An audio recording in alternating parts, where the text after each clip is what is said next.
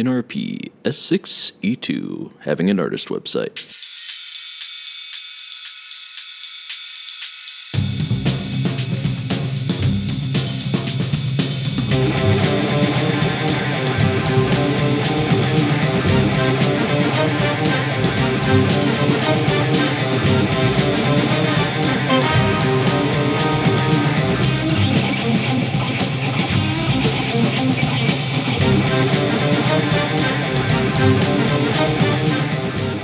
Hey everybody. So in a recent mentoring call with cartoonist Steven Silver, we discussed having a demo reel and a website, and obviously I've got this site that you know, my homepage and my blog, and now the podcast again, which is how you're hearing this, so I probably shouldn't have mentioned it.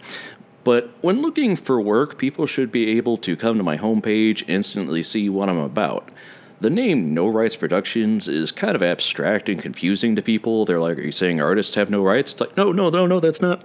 Hold on, let me explain the background. So, it's like, I remember reading in freelancing and setting things up, they're like, a lot of stuff can have meaning to you, which is great, but what meaning does it have to the person that's coming to it? If they're coming to your website to see what you sell, it's like, if you have a cute name from an inside joke with you and your friends, it's like, that it doesn't mean anything to anybody. They're like, I don't understand this. This does nothing for me. So, and I realized my gallery wasn't up to date because I, never put stuff into it because I'm always like, oh, hold on, let me just make something a little bit better. Let me just move on to the next thing. And okay, this was a thing I did, but it's not an example of what I want to do. And, I never really focused on that. Or my reel it is also a mess. I kind of just, ideally they're like, your reel should be no more really than a minute, and it should start with your strongest thing and end with your strongest thing, and stuff in the middle shouldn't really be less strong.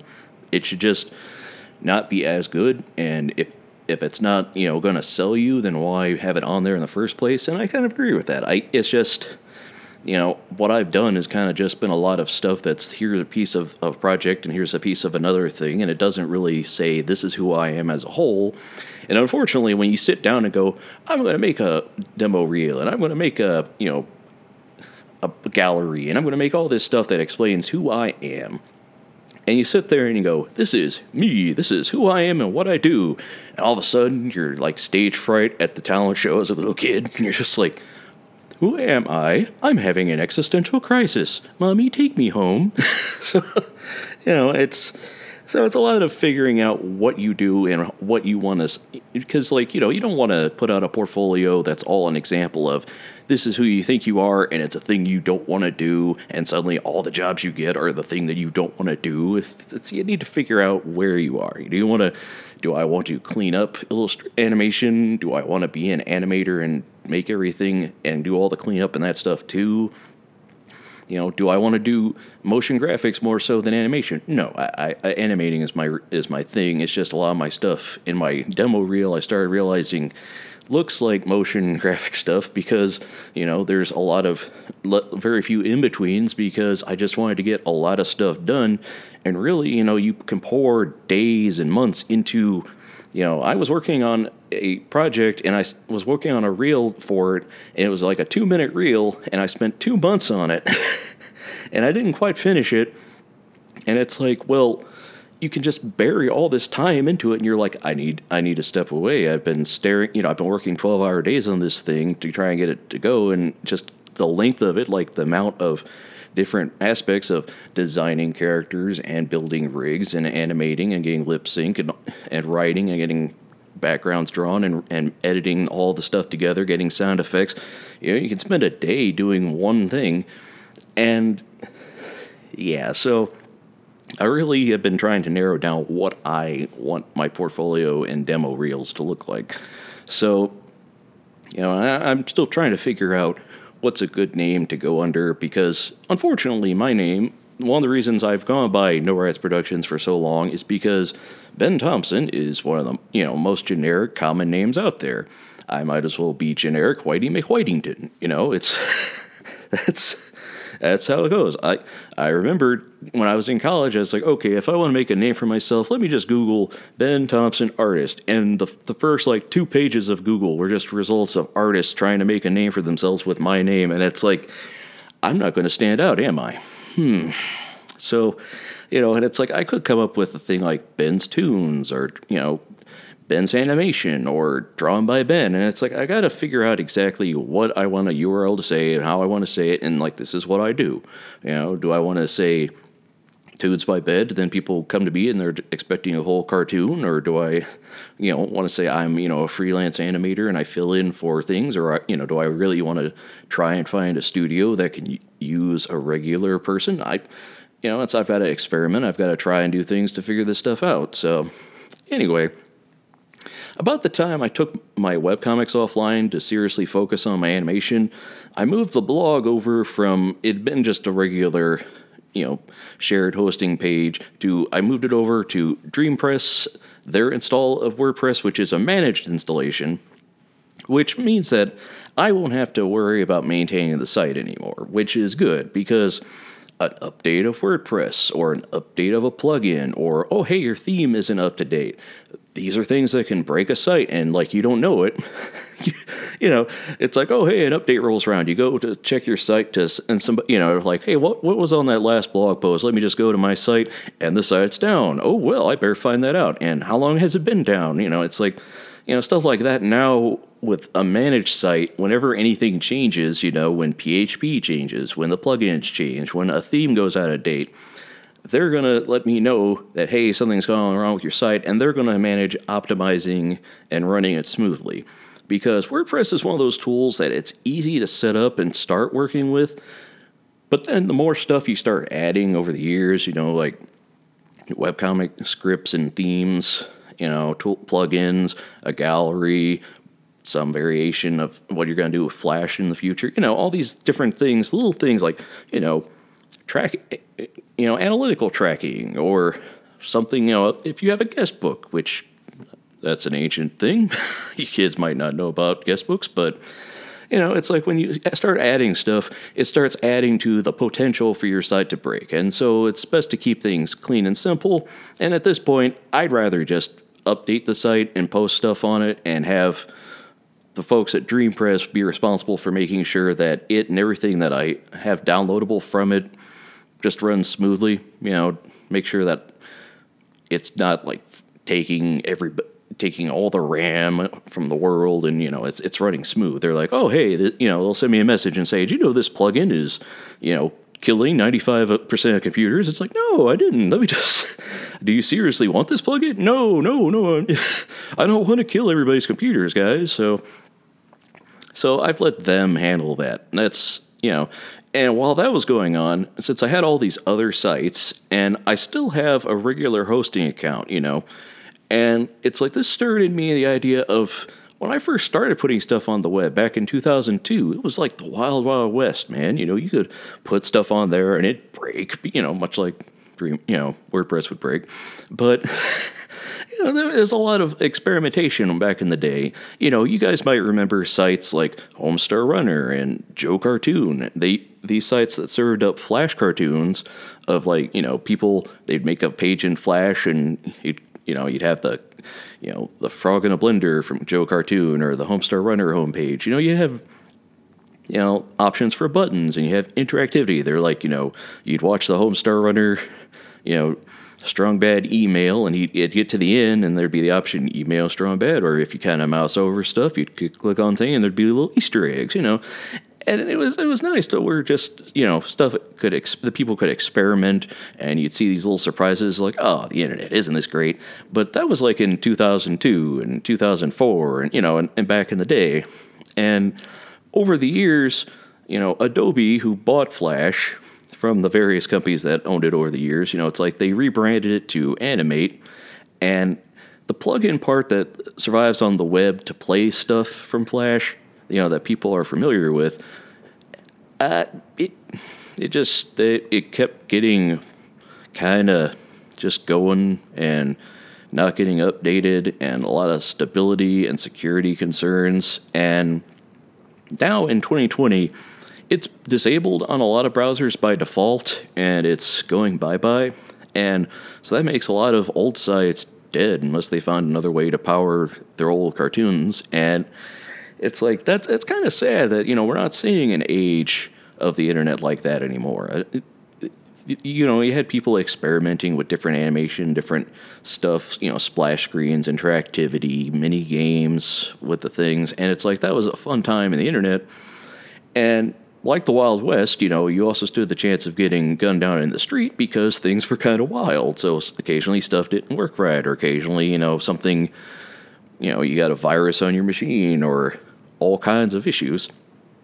And it's like, on the one hand, it was an interesting time to be around, but now here in 2020, a lot of sites look the same because, unfortunately, what is it, like 70% of the internet is powered by WordPress, which is great for them, but it's like a lot of sites kind of look the same anymore. And nowadays, a lot of people come to the internet via apps, via Facebook and Twitter, and I'll have individual episodes talking about different stuff that's going on currently with the different social media sites out there. But just to explain, there's a very nice blog run by a very well-named fellow named Ben Thompson, Stratechery, and he discusses that Facebook and sites like these are not platforms, they're aggregators. And the problem with aggregators is that they don't really provide for the members of the site. They collect stuff up from other people and other content creators, etc.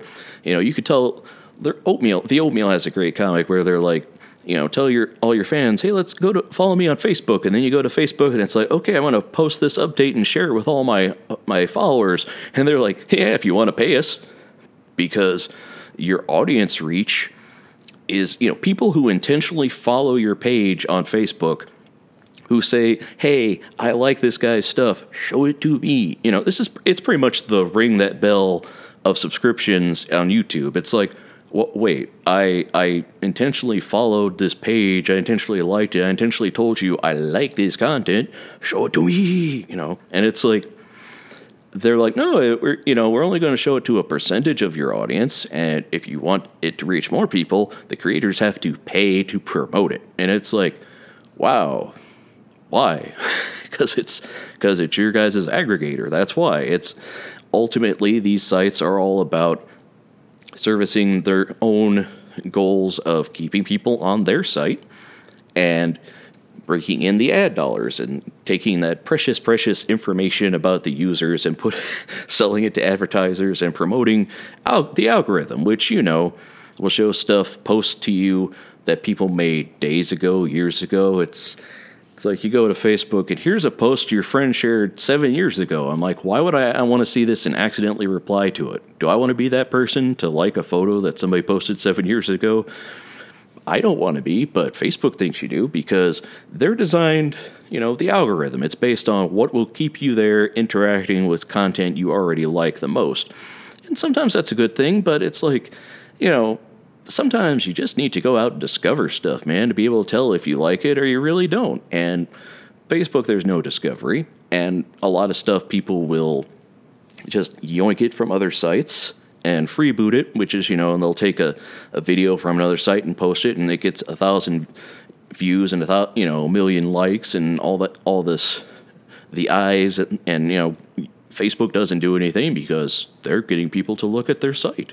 Why would they want to get rid of that? And that's another problem with content on the internet today, is that the sites, there's reasons that it would, it serves their interest to turn a blind eye to harassment and bad actors and a lot of stuff that's, you saw Zuckerberg up there talking to Congress going, okay, so misinformation. If people are making misinformation campaigns, you should take that down. And he's like, well, yeah, well, maybe not. I mean, if they pay us, it's like, but what?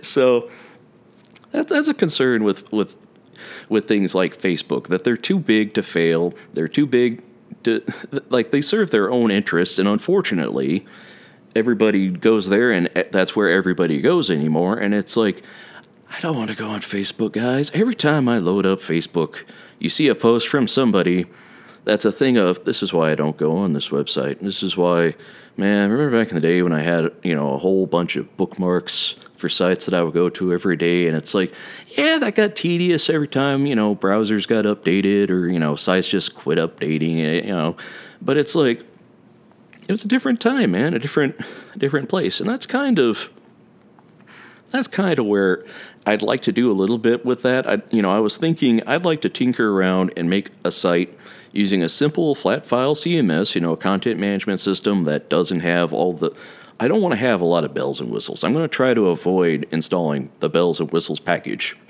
and just keep a site that's clean and has, a content management system is good if, you're 100 posts in and you decide, man, I don't like the header on this page. A content management system will let you go in and say, I'll just change this on all these pages, and so I won't have to go in and manually re-upload and redo all this. So, something like that. But I want to have a site that's a modern HTML5 compliant, just simple website that has animation that evokes the nostalgia of these old Flash sites. And it's going to be interesting. I don't expect all of it to be awesome, and I expect there to be a lot of times that I break stuff or upload a thing and it's like, oh, you put this in the wrong directory, you got the wrong permissions here, or this only works on certain browsers, and it's like, well, let me fix it. So I expect there to be things to work on, but, I think in the future with it, it's going to have a good representation of here I am and here's what I do. I'd like to have some series on it. I'd like to have just random bits. I'd like to just have, a short, here's an experimentation. Here's a thing where you can play, and it's kind of like the frog in a blender where there's a game. It's like, you open it and there's a person, you can move them around with your keyboard controls, and it's kind of like a game, but you see the different animation, or they do things. It's to experiment with the physics or just experiment with interactivity. I'd like to play around and have a little bit of that throwback to the old school days, but also a nod to the future and trying to keep things compliant and easy, not too many plugins, try to make it so that it works on multiple browsers, works on mobile, and there's various tools that I've experimented with so far that I'll be talking about in future episodes.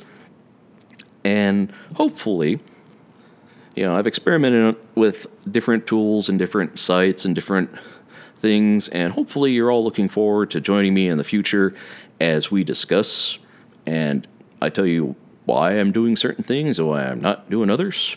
And, it's like, why don't you just put that on YouTube? Oh, boy. That's its own episode, kids.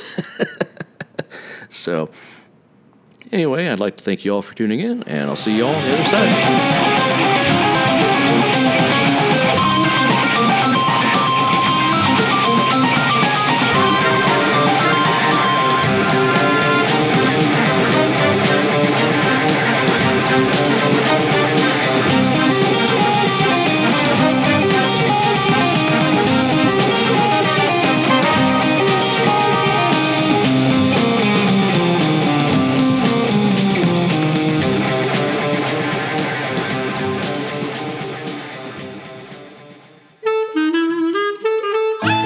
To find out more, visit NoRights.net. Hey, follow me on Twitter @NoRights.